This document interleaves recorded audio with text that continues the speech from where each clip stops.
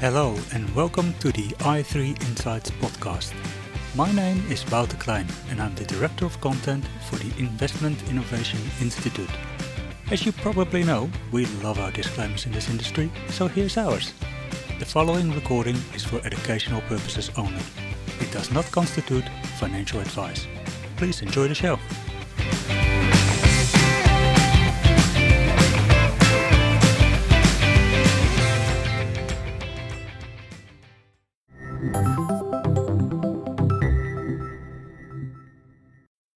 Welcome, listeners, to the i3 podcast. This is your host, Daniel Grioli, the Market Fox columnist for i3.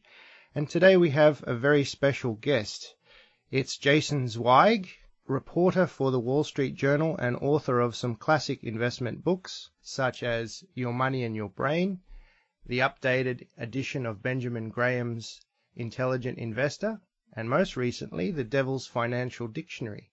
I was lucky enough to meet up with Jason in New York a couple of weeks ago. We met at the Columbia Business School Value Investing Conference, and Jason very graciously invited me to sit with him for the afternoon session, and we got talking and we thought about recording this podcast interview. So we've got some great and interesting ideas to discuss.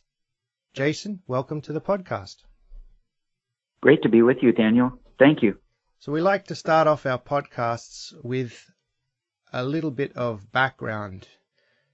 So Jason, tell us how you got into journalism and how you got interested about writing on investments. Well, I'd always wanted to be a writer from the time I was quite a young boy, probably the age of 12 or 13.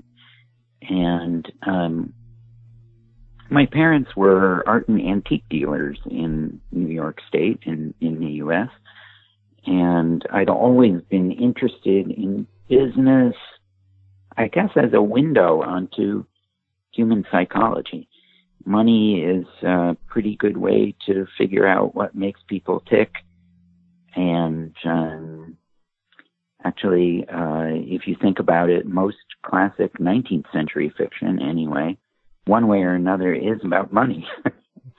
And that's true for classic Russian, French, British novels, most American novels, and for all I know, Australian classic literature too, although I'm not that familiar with it. And so I got into business journalism kind of by accident. I was working first as a foreign affairs journalist writing about Africa, and then I got picked up by Time magazine in New York in the mid-1980s, and the only place they had to put me was in their, what they called their economics and business coverage. And I did that for a few months, and then they cut their budget, and I was picked up at Forbes magazine.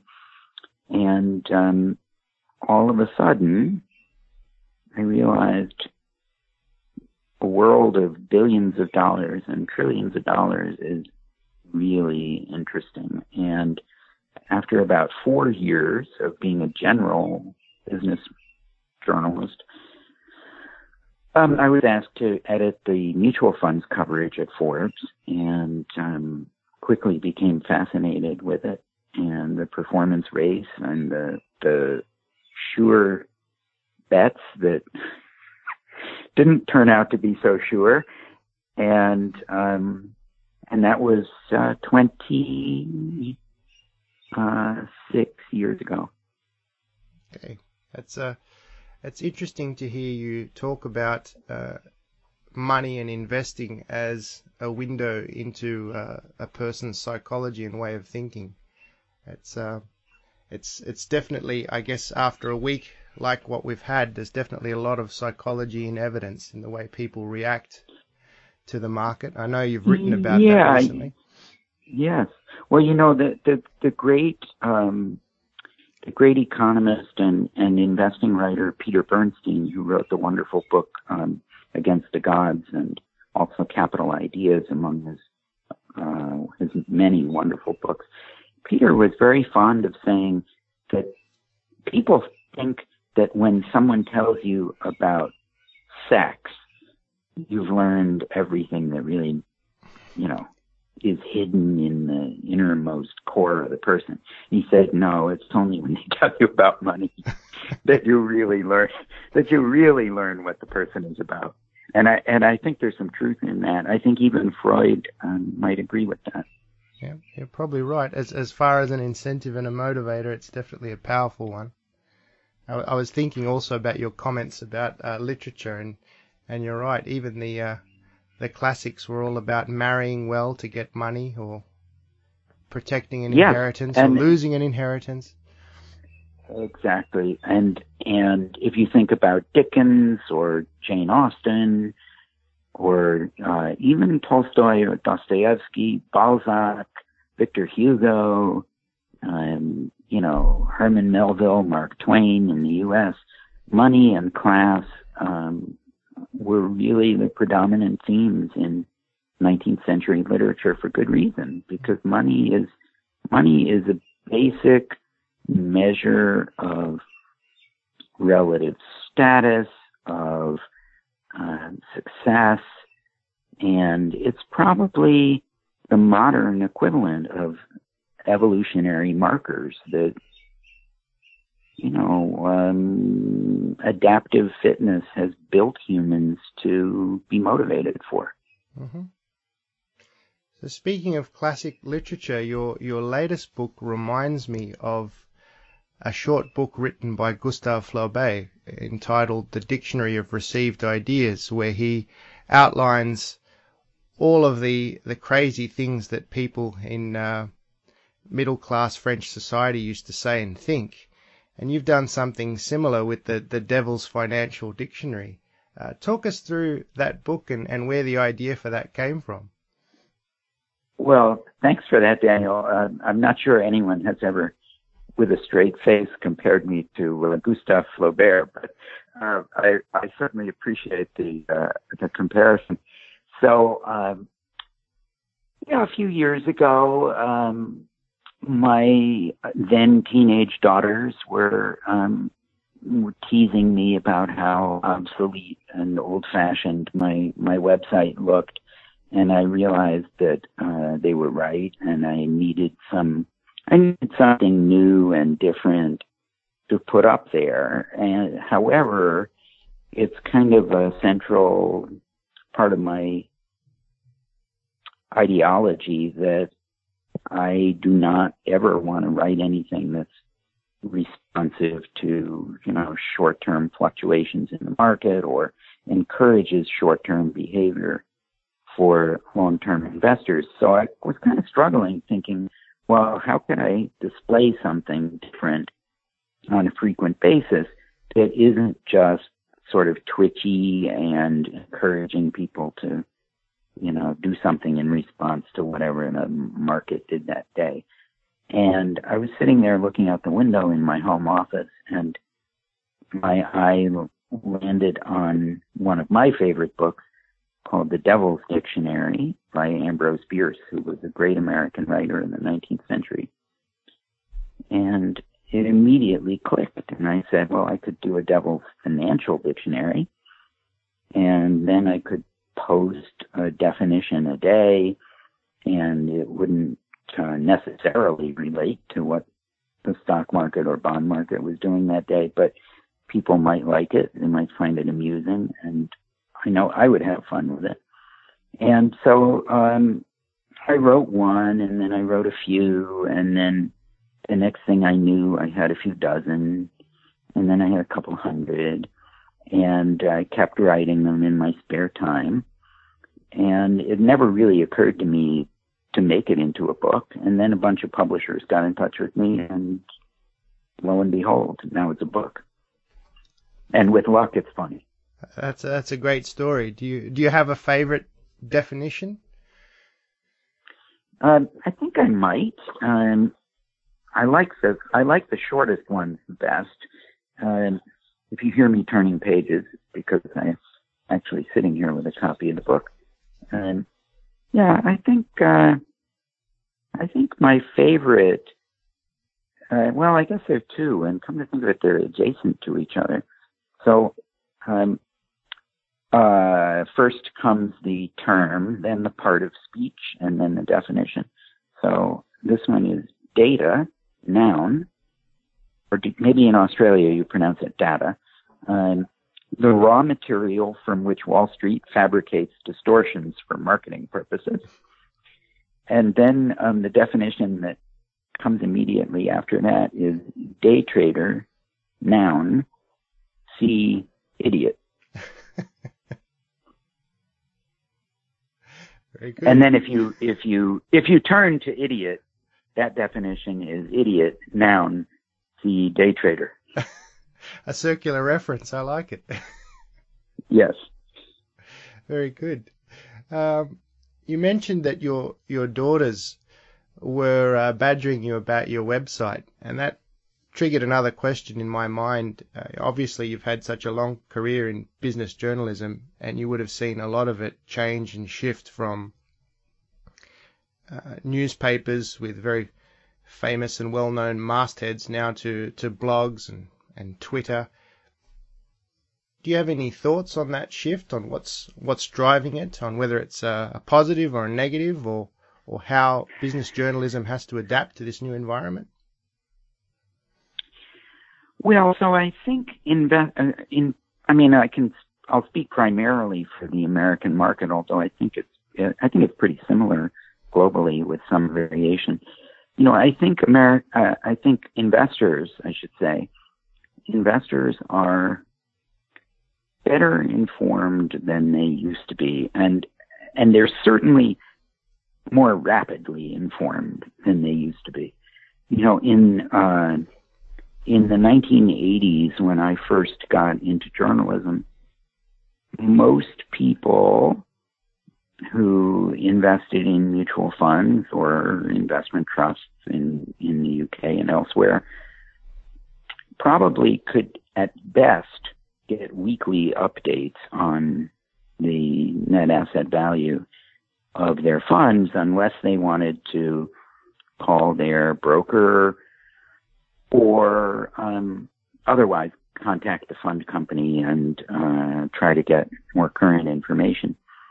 And most people did not have access to intraday pricing on stocks unless they, went and sat in a brokerage office and watched the what in the U.S. we would call the tote board.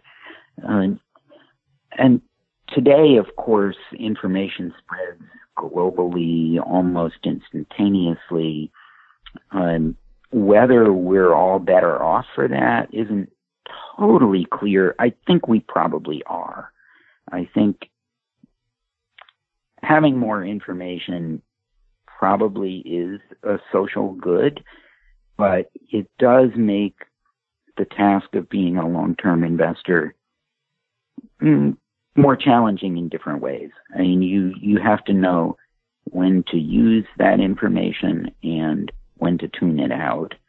And I think one of the things we saw in the dramatic market swings that we've seen in early February is that markets are perfectly capable of swinging 5 or 6 or 7% in the course of the day and then ending essentially unchanged. And one of these days we'll see a repeat of something like May 6, 2010, when we had the flash crash in the U.S. and, the Dow Jones Industrial Average went down, whatever it was. Now I'm forgetting. I think it was about 1,000 points in a matter of minutes, only to regain almost all of that loss. So someone who reacted during those few hundred seconds of, market downdraft would have sold at a temporary quotational loss that wasn't even there a few minutes later. And, that's one of the big challenges that certainly than individual investors face, but institutional investors as well. And maintaining a long-term horizon, I think, is harder than it ever was, and it never was easy. I think that's a very interesting comment. When I think of the ways that active managers can win, I categorize their edge into one of four groups. They could have an informational edge, an analytical edge, a structural edge, or a behavioral edge. And I agree with you. The first two, the informational and the analytical, are much harder to achieve these days. Information is ubiquitous. Everybody has smart people working for them. And so I think it's much more about a structural edge. You know, can you do something that your competitors can't because of, say, size or capacity, examples, or a behavioral edge? Are you able to manage your behavior better? I think that's absolutely right. And I think when you look at some of the most successful investors, and, you know, three come to my mind immediately, Warren Buffett, Charlie Munger, and Seth Klarman of the Baupost Group, all of them have put just enormous amounts of effort into thinking about how to manage money. And of course, Buffett and Munger barely have any structure at all, which is precisely the point. You know, they don't really manage money for a fee, nor do they have, at least until recently, did they have employees in the conventional sense. But nobody could fire them. Nobody could put short-term performance pressure on them. And in the case of Seth Klarman and Baupost, he's put huge amounts of effort over the years into selecting clients who seem highly likely to share the firm's viewpoint and outlook and time horizons. And I think portfolio managers tend to think of themselves as investors in securities, and they need to remember that they also are investors in their clients. And if they pick good investments, but they don't pick good clients, they're not going to be able to hold on to the investments at the time when it's most important to do so, because bad clients want their money back just when you should be buying more. I think that's a very interesting point. And I remember that Klarman has spoken many times about his clients being a strategic advantage for his fund, because they allow him to do things that he might not otherwise be able to do. Exactly. And I think finding the right clients really comes back to how you attract them and how you incentivize them to join you and stay. And I know you've written a lot about this, but unfortunately, a lot of our industry incentivizes people to sign up as clients in the wrong way by focusing on short-term performance and ephemeral things like that. Do you have a view on why there aren't more people like Buffett or Munger or Klarman that have set up these sustainable businesses where they've attracted the right clients that allow them to think long-term? Well, I suppose because it's hard work and it's a different kind of work. You know, it involves managing people, and it involves managing people who don't even technically belong to your organization, although in a philosophical sense, they sort of belong in your organization. You know, Buffett has that wonderful expression, you get the clients you deserve. And I think it's important to remember that at a basic level, every successful this is not my line. I don't know who originally came up with this phrase, but, you know, every successful organization at some level is kind of indistinguishable from a religious cult, right? I mean, if you think about really successful companies, I mean, Facebook, Google, Amazon, Apple, Alibaba, you know, we could go all around the world. It always seems as if every employee is a cheerleader for the company.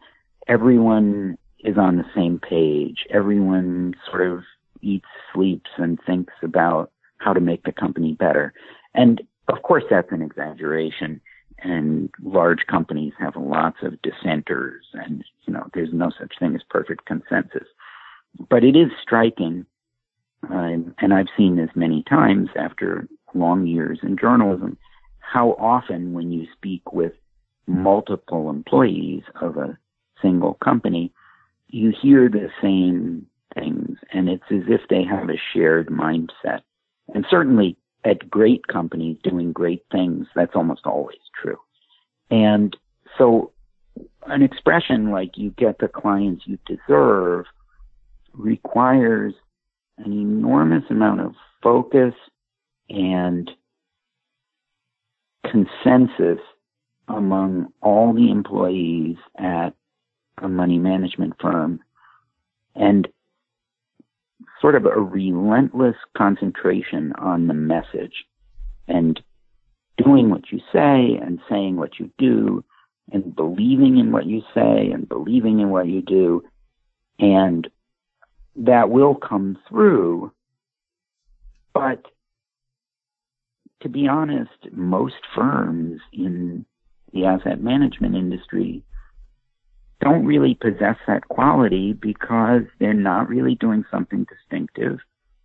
And they may believe they're better than other people, but they can only articulate that with, you know, PowerPoints and Excel spreadsheets. They can't make it sound like something emotional that would make people want to join it the way you would join a religion. Mm-hmm. And with somebody like Buffett, it's very clear. Well, yeah, I guess I haven't been to one. You may have, but from what I've seen, the photos of the annual meeting look a bit like a revival, don't they? Yes, it absolutely has the aspect of a religious revival. I've been to several, although not in the past few years. And, you know, people call themselves pilgrims. You know, they say, I'm making the pilgrimage to Omaha. There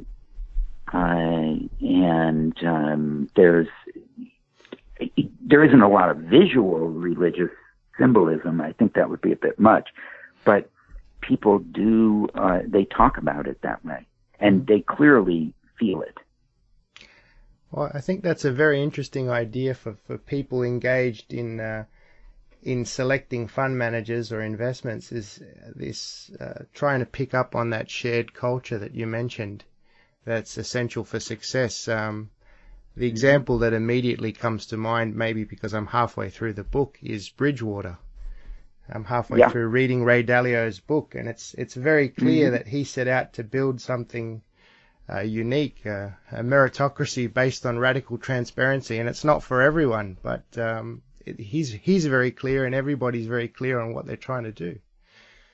Yes, and you know, without necessarily endorsing Bridgewater, I think there's a broader point to be made here, Daniel, which is that, you know, in my view at least, the real tragedy in the asset management industry is not that firms underperform their benchmarks.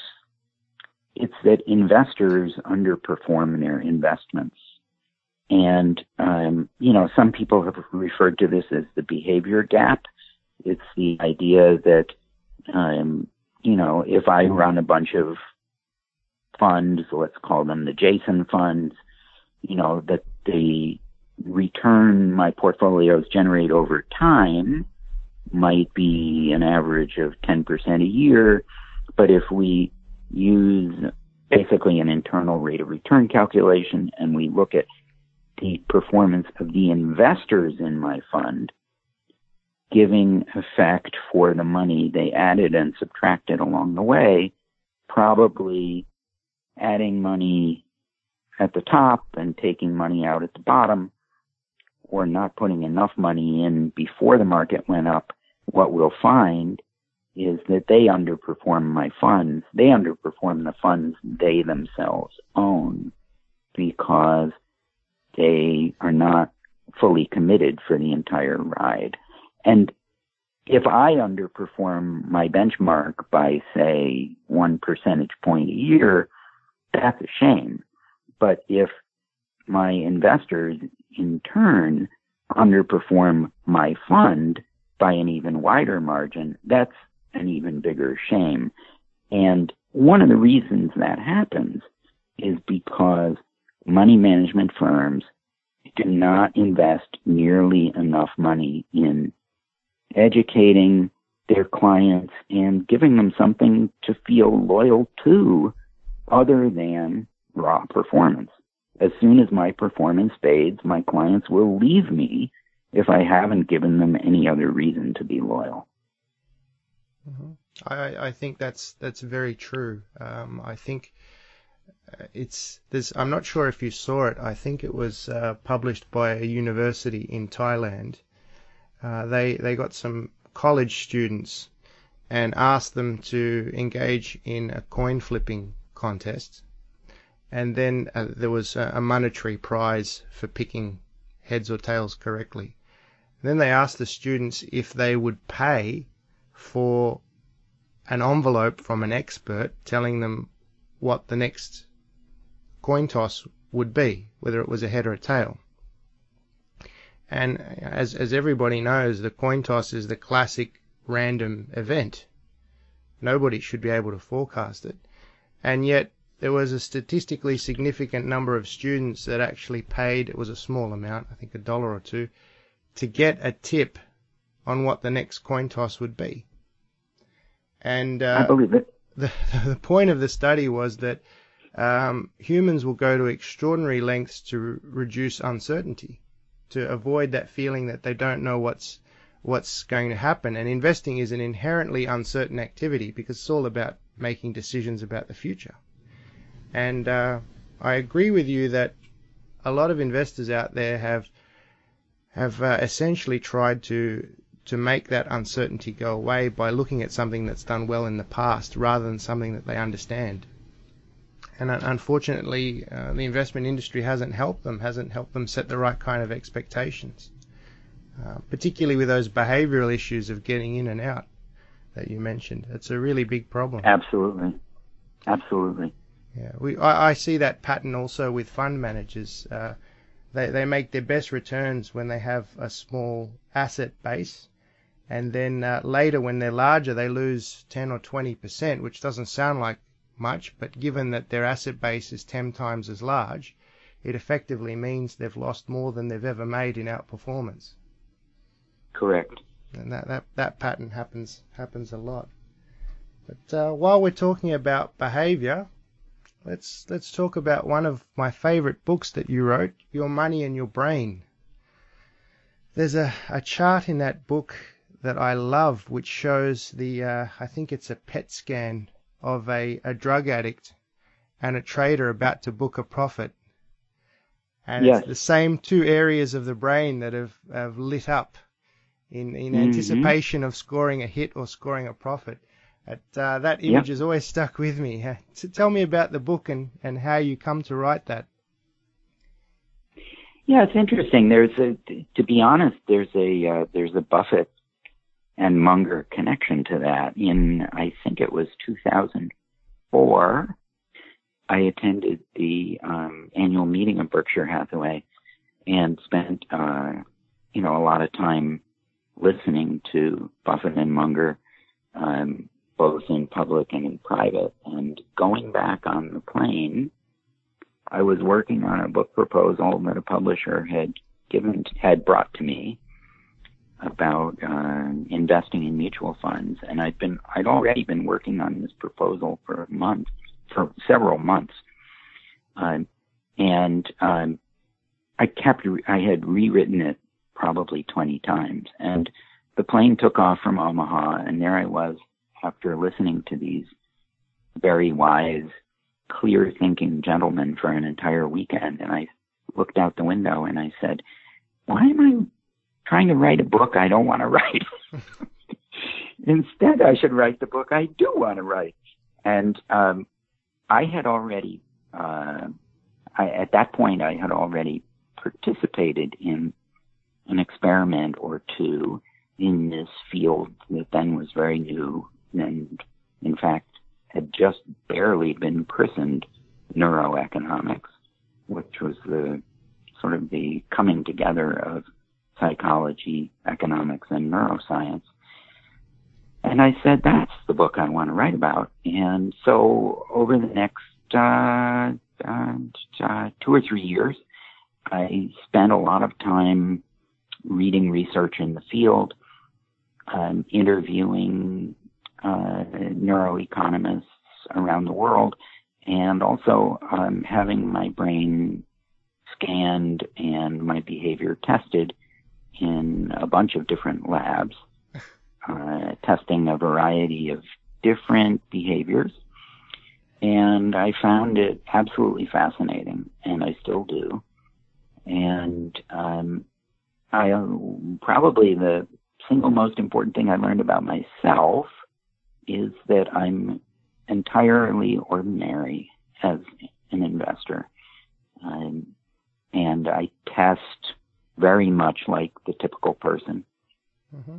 And if my behavior has been any different, and I think it has, it's because of nurture, not nature.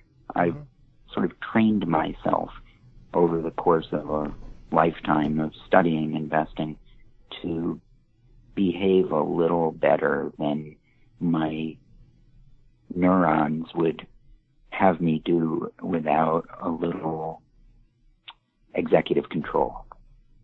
That's very interesting. It's very interesting.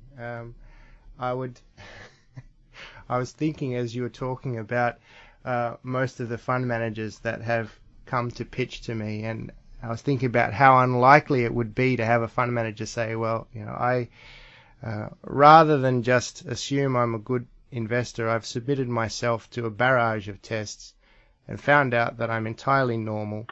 But 20 years of trying to teach myself, I think I've learnt a thing or two. It's quite different to the pitch that you normally get from a fund manager. I don't think you would. Yeah, I don't think you would. I have never heard that, and I've spoken to a lot of these neuroeconomists, and to the best of my knowledge, it's extremely rare, and it may be unheard of for portfolio managers to get their brains scanned, other than if they have a medical problem, heaven forbid. I do know, I don't know if you've crossed paths, but we actually have some quite high-profile neuroeconomists here in Melbourne at the University of Melbourne, and they've actually created a trading lab. I don't know if professional investors have used it, but they have invited us. I was at a seminar. They've invited investors to come and participate. They've done some fascinating work on emotion and perception of risk. I think the professor's name is Peter Bossitz. Have you crossed paths? Oh, with yes, him? Yes, I know Peter. Yeah. He's originally Dutch or Belgian, and yes, he's done some great work. Yes. And I do know him, and you should go. You would find it interesting. I might have to take you up on that offer, and I'm sure I'll find I'm entirely normal too. Perhaps even slightly below average. Who knows? But, we can always hope. We can always hope. It's interesting to hear you talk about Buffett and Munger, because you're also very well known for your connection to Buffett's teacher, Benjamin Graham. You authored the updates of his book, The Intelligent Investor, which is was one of the first serious investment books I read. I actually used to bring that with me to the laundromat and read it while I was waiting for my washing. And I learned a lot from that, and from your updates as well, relating it back to the tech bubble and what happened then. How did you come to write that book? Well, thanks for those kind words, by the way, Daniel. I'm glad you found it helpful, and I don't think I'll ever do laundry quite the same way. So, I had the very good fortune to be friends with someone who was publishing a book, an unrelated book, with HarperCollins, which is the publisher of Graham's book, and the then editor of the business line at HarperCollins asked her who might be a good person to do Benjamin Graham, and she just happened to mention my name, and there's not much more to it than that. For me, it is a persistent reminder of the importance of luck. If he hadn't asked her that question, somebody else would have done it, and presumably would also have done a good job. But it was not my idea. I didn't approach HarperCollins with the idea, but as soon as they asked me, I immediately said yes. It was one of the great thrills and honors of my professional career. I worked very hard on it for months as my sort of my only job. I worked on it 7 days a week for I couldn't tell you how many days, for quite a few months, and it was the only thing I did, including seeing my wife and family. So it was a very intense period of hard work. And one of these days we need to go back and do another update, but I guess until the publisher asks, we'll have to make do with the edition we have now. That's an interesting story, and it's always a great reminder to hear successful people such as yourself bring out the importance of luck. That's another thing you don't hear fund managers talk about, how lucky they've been. But the best investors often acknowledge the role of luck. I think it's an overwhelming distinction. I think, if you, my own personal belief is it's very bad karma not to remind the universe out loud as often as you can that you're lucky. I think if you go around telling other people that you're not lucky, you're skilled or brilliant or handsome or athletic or whatever it might be, you're really asking for, you're angering the gods. And that's not to say they won't be angry at you anyway if you remember how lucky you are, but I think it improves your odds a little. I think that's some good advice. So as a writer who's spent a lot of time looking at the work of Benjamin Graham, I wanted to ask you a question that came up in another podcast interview. So a couple of weeks ago, when I was in the US after the conference at Columbia, I went to Boston to interview Jeremy Grantham. And in part of the discussion, we discussed his view, because he published a paper early this year, and I think following on from one late last year, that we're in the later stages of a blow-off rally in the US stock market that could take it higher before there's problems. And he sort of took me through the hypothesis and why he felt that way. And then we moved on to a broader discussion of what is different and what isn't different, because he's written a fair bit about profit margins being different and this current environment being different to historical ones. And he flipped the question around on me. He said, well, the question isn't what is different, it's what isn't different. He said virtually everything is different. And one of the things he then said was that value investors in particular need to rethink their assumptions. They've been, I think he used the phrase, they've worshipped too long at the altar of Graham and Dodd, and that even Graham himself, as he got older, started to think more about whether his methods of valuation were too conservative, started to pay more attention to growth and the ability for companies to reinvest. So I wanted to ask you, as somebody who knows Graham's work probably as well as anybody, how you think he might invest in today's environment. Do you think he'd still be looking for net nets? I don't think so. I guess I should take a minute right now, Daniel, to say that we're speculating. Sure, I mean, of absolutely. course, Graham died in 1976. I can only make an educated guess as to how he would invest. There's a couple things that are important to remember.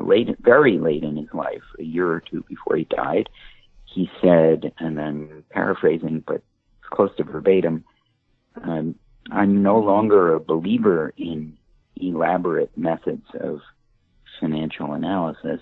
And he went on to propose something that, frankly, sounds quite a bit like market tracking index fund, on the grounds that equity markets had become quite a bit more efficient than they were back in the 1920s when he got started on Wall Street. So that's the first point. The second point is, from the time he published the first edition of Security Analysis in 1934 until he published the final edition of The Intelligent Investor in 1972, Graham revised his formulas many times. With almost every edition he published of both of those books, he changed his valuation thresholds. So in the 1990s, it became common for people to mock Graham as this sort of out-of-touch dinosaur who said you could only pay 10 times earnings or 1.5 times book value, or multiply the two and take the product, or you could only buy net nets, companies selling for less than their net working capital per share. And those kinds of summaries of Graham's thinking are not fair. That's what he said in an edition of one of his books. But if you look at the next edition or the one before it, you'll see he was using different yardsticks.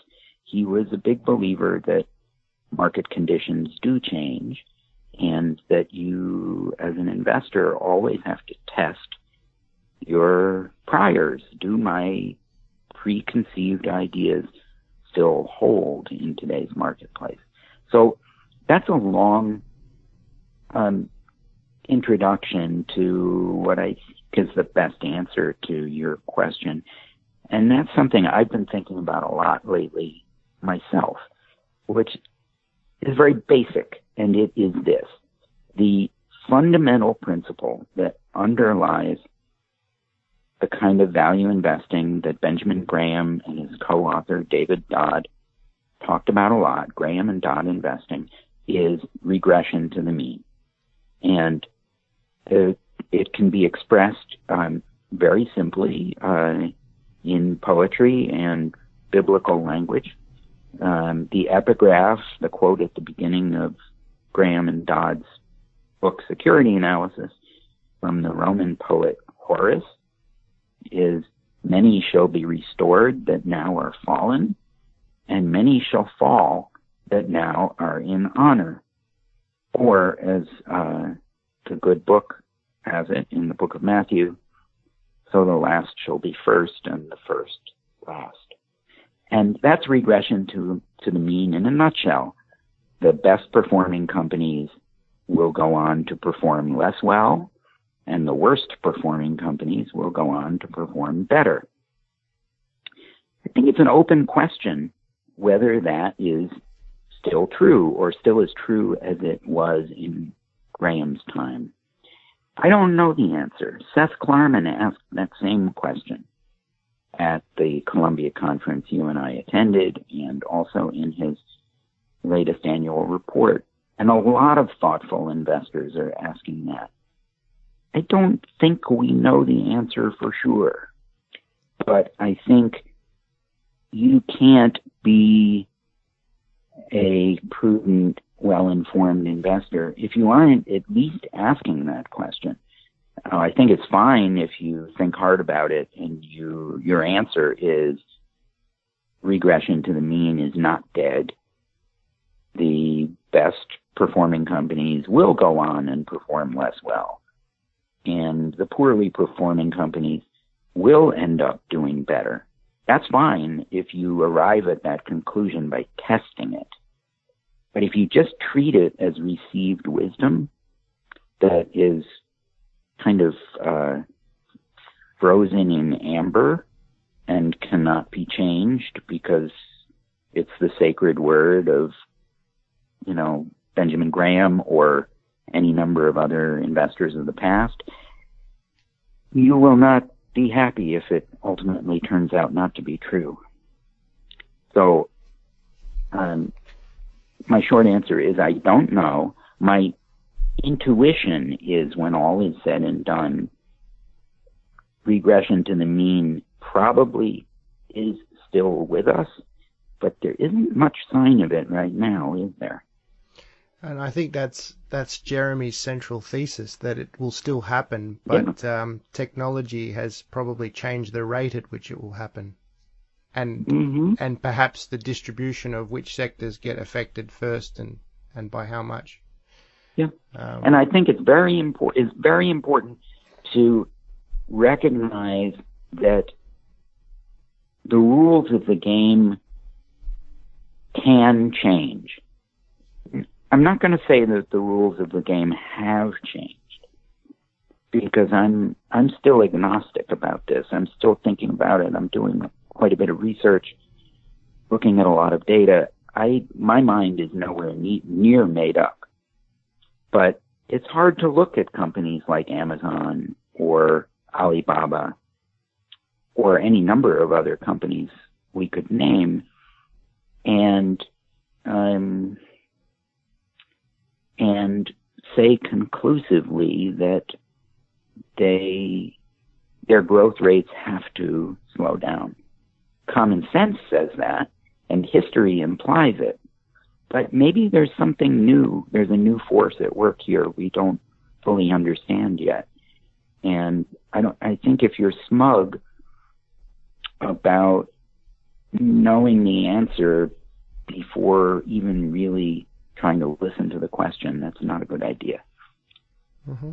I think that's great advice. It reminds me of something that my old boss and mentor, who was a great contrarian investor, used to tell me all the time. He used to say that things revert to the mean. We just don't always know where the mean is. Exactly. And that could be the situation now, that the things like profit margin, sales growth, maybe the levels for certain types of companies are different to what we're used to dealing with. They're obviously capital light. They employ fewer people.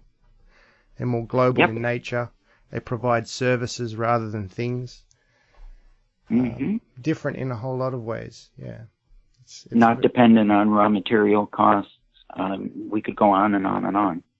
It's interesting to see the debate, and I'm sure you would have seen a lot of this on Twitter, from people like Professor Scott Galloway at NYU, about the social impact that some of these companies are having. And I wonder whether that, perhaps not so much reversion to the mean, but whether that becomes a factor, that people get much more conscious of things like online addiction, or the impact of social media, or the dominance of one online retailer, and there's almost a bit of political backlash or social backlash. Yes, and I think that is a factor that is hard to price, but could easily have an effect. And regression to the mean can happen in all kinds of ways. And once we think hard about all these issues, maybe we'll have a better sense of whether that could be a factor here. I mean, I think that's very plausible. Just two final questions. Thank you very much for your time. Just wanted to get your thoughts as a long-term student of the investing world and somebody who's keenly interested in behavior, both of investors and of their clients. I'd like to get your thoughts on smart beta, the ubiquitous rise of ETFs, and robo-advice. Yeah, so I do have a definition of smart beta in my dictionary that I think kind of summarizes what am I thinking on this now that you mention it. Please, share it. Yeah, which is smart beta, noun, an index and associated index funds designed not to match the market but to beat it, often by overweighting investments believed to offer greater value and underweighting those that seem to offer less. Smart beta just might work, at least for as long as most investors are too dumb to notice that it is working. And I think popularity is the potential Achilles heel of smart beta. Surely we can agree that if you bought every possible ramification of smart beta, you would end up owning something that looks pretty much like the total equity market, thus eliminating your ability to outperform. You would get average, not superior returns if you did that. So then the challenge becomes identifying which of those smart beta strategies will outperform. And my intuitive answer would be whichever one the fewest number of people believe is likely to outperform. Because to the extent that it's highly popular, it's likely to end up overpriced, which will lower its future expected return. So far, we haven't seen a lot of that, although certainly, if I remember right, in 2014 and 15 in the U.S., dividend strategies, which some people regard as a form of smart beta, became very popular and almost immediately disappointed people. I think smart beta is most interesting for the way it promises to disintermediate a lot of traditional asset managers. It wasn't long ago that people could say things like, I buy value stocks or I buy growth stocks. And if that's all a manager can bring to the table, that firm is probably easily replaceable with a smart beta ETF that can do the same thing at lower cost and probably lower risk.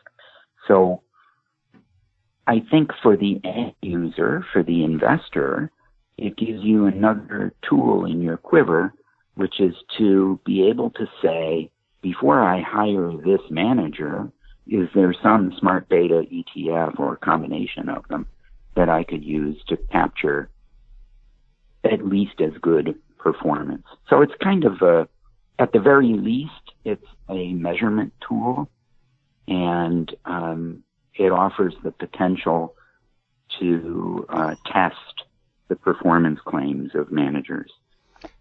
I think I myself, Daniel. Sure. I myself don't own any smart beta funds, and I don't really feel the need to do so.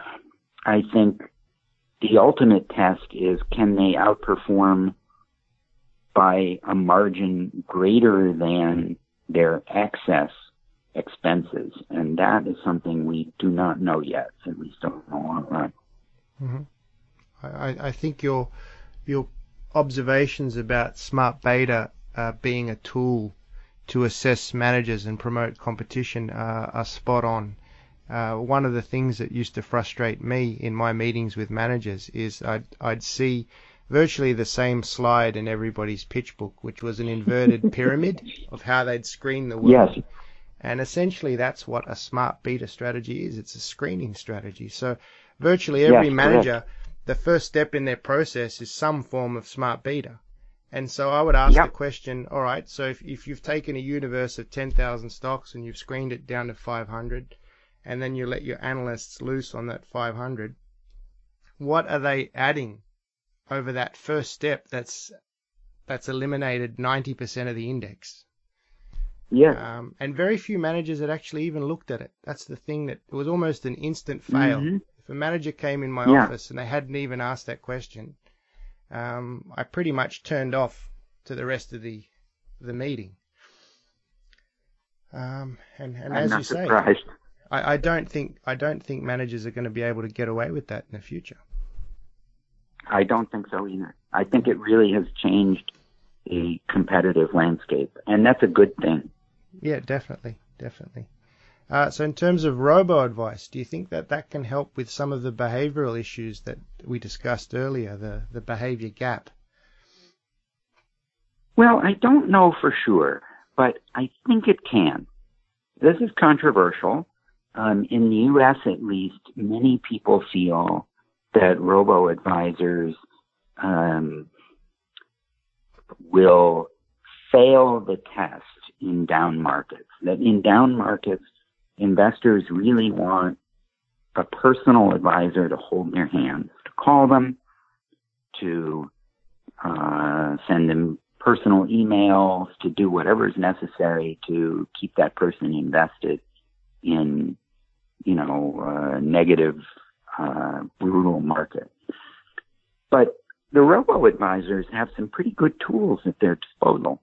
They're able to use the data that they gather with their technology to know which investors they should focus their attention on, because they can tell who's jittery, who doesn't buy when the market goes down a little, or who sells a little when the market goes down a little. And then they can write algorithms that enable them to focus their outreach on the people whose behavior they have measured mathematically in a way that human advisors usually don't have the computational firepower to do. So I think it could go either way. My guess is, at least in the U.S., we're going to find that the robo-advisors are better at behavioral modification than a lot of people think, and that they might even be better at it than a lot of people are. Mm-hmm. Yeah, I think that's and I think that's good for competition as well. I think that forces the human advisors to up their game, and that's good for everybody.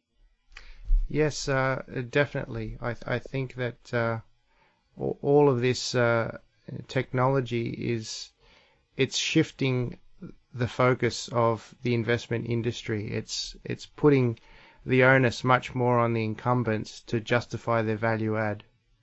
And what are they doing for the client, really? Absolutely.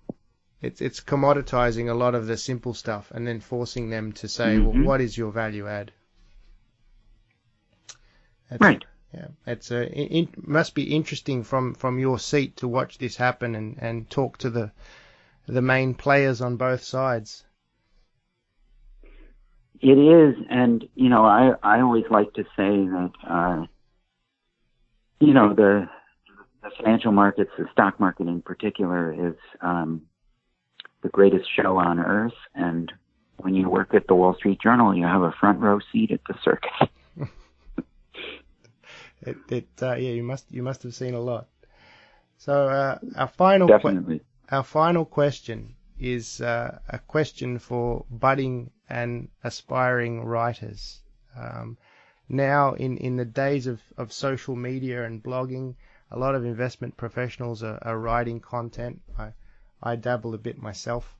Can you give us any tips as a pro, as somebody who's been there and done that, on how we can make our investment writing better? I would say a few things. So certainly practice helps. The more you write, the better.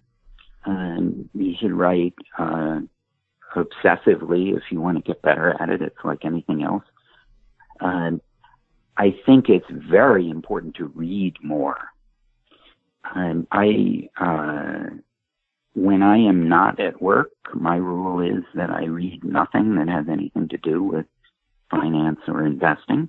Instead, I read things that I hope will make me a better writer, and that might mean a history book or a science book or an art book or poetry or, classic fiction. My only criterion is that it has to be better written than anything I can write. I'm not going to learn from people who don't write as well as I do. Fortunately, the numbers of people who write better than I do is huge. And so I have lots of choices of great writers to learn from. Just, think about who your favorite novelist is, your favorite poet, your favorite historian. If you don't have any, get some. Think about why some writers are famous and others aren't, and read the ones who've stood the test of time and learn from them. I typically read with a red pen in my hand. If I'm reading something that I don't think is well written, I scribble on it and dissect it and pull it apart and then put it back together in my own words in a way that I think makes it better. And if I'm reading something that's better than what I can write, which is usually the case, I'm taking notes on trying to figure out how this great writer did that. And I think that's the key. Write more, read more, but in your spare time, don't read about your specialty. Read outside your specialty. It'll broaden your horizons. It'll make you smarter and maybe wiser and more interesting. On that note, on that very, very wise note, I would like to thank you, Jason, for your time today. It's been a pleasure to talk all things markets and investing with you, and hopefully we can do it again soon. Daniel, thank you for having me on. It was a lot of fun. And I was delighted to be your guest. Well, I'll let you get back to the volatility in the markets. Thanks again. Thank you. Thanks, Jason. Bye. Thank you for listening to the i3 Insights podcast. For more information, please visit our website at www.i3-invest.com. Thank you.